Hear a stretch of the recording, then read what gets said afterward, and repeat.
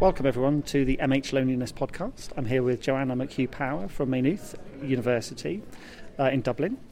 And Joanna's just given a really good talk here at the conference entitled Lonely Porcupines, the complicated relationship between loneliness and social engagement. Tell us about lonely porcupines, Joanna. I know, those poor lonely porcupines. This is a nice metaphor for human nature, I think, because if you imagine the porcupines, philosopher Arthur Schopenhauer uses this to describe how we try and integrate with other people but then fail. You know, the porcupines huddle for warmth, but their spikes get in the way, so they have to separate. So he calls this huddling and dispersing.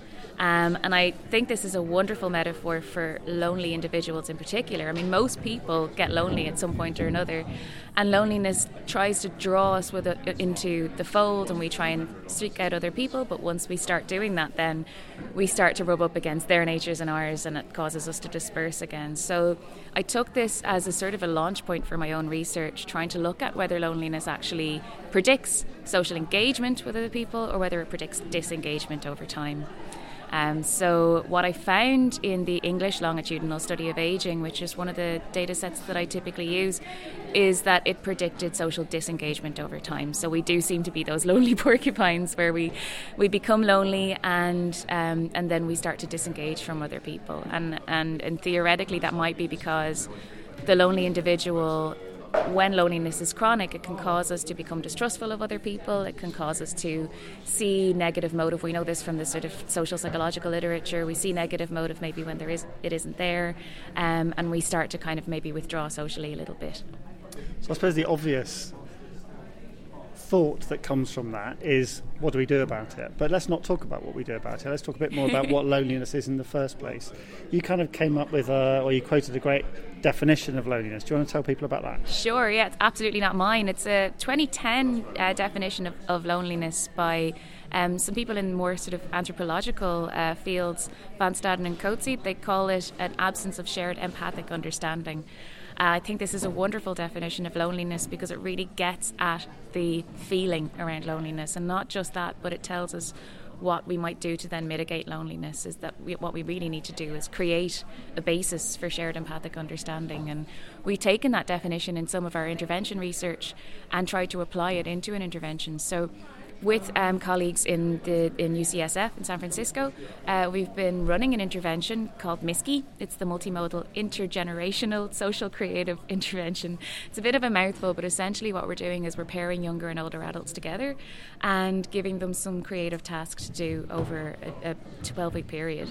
So they have to think themselves of what intervention they might want to do and then present it. And you know, there's this sort of an exhibition of the creative endeavours at the end of the programme, and we thought this might be nice because it gives them that basis for shared empathic understanding. If you put people in a room together, as befriending services often do, all you can really do, there's some element of matching. You might match for age, you might match for gender, then essentially you're putting two strangers in a room together without any basis for engagement. And I don't know why we think that's going to work. I think we have to give them some basis for connection, and giving them something like a creative endeavour or something that group work does quite well without even realising it. Groups like Men's Sheds and other groups like that have, you know, a shared goal in mind.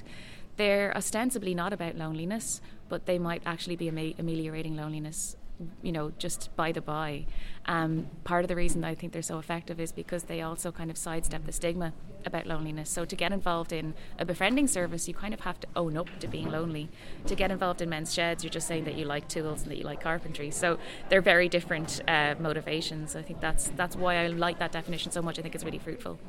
Yeah, it's great, isn't it? Because it kind of positions the problem not with the individual, but with the relationship or the whole kind of interaction that we have as human beings. And yeah, totally. I think, as you say, having interventions that aren't about the problem, in the same way that you have mental health interventions that aren't really about mental health. Let's all get together because we're depressed, or rather let's all get together because we like walking dogs. Yeah, absolutely. Yeah, I think if you have that basis for intervention there, it's going to be much more successful than if you're just, you know. And I don't think there's anything wrong with a befriending service, and some of my work is around befriending services, and I think they're very valuable, but I think we do have to be very careful about how we match people within those services. Otherwise we're just wasting our time. There's been quite a bit of talk already this morning about the definitions of loneliness that we have and our understanding of what loneliness is and the relationship between loneliness and social isolation and mental health. What's your view of how easy it is currently to research this area and to find out effective interventions? Do you think there's a lot more kind of background work that needs to be done before we can do that? It's a really great question.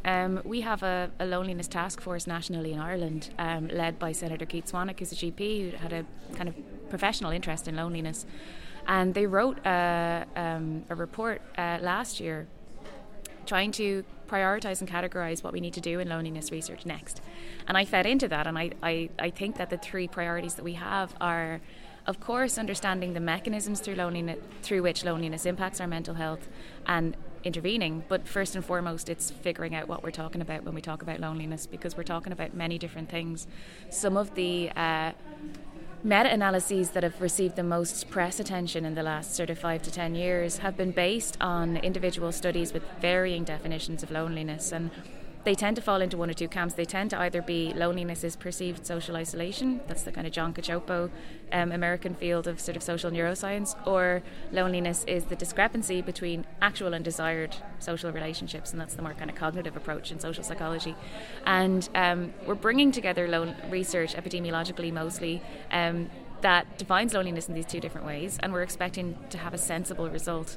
And I think that that's quite a dangerous thing to do. I think, the fact that we're making these headlines and we're saying loneliness is more dangerous than smoking 15 cigarettes, it's, more dangerous than all of these other terrible things that we can do to our health. I don't think that we are qualified to say that just yet. I think we need to work a little bit more carefully on how we're defining it and achieving a consensus before we can then go on and start to look at how loneliness relates to other outcomes. Brilliant. Thanks for talking to me. Okay, thank you very much.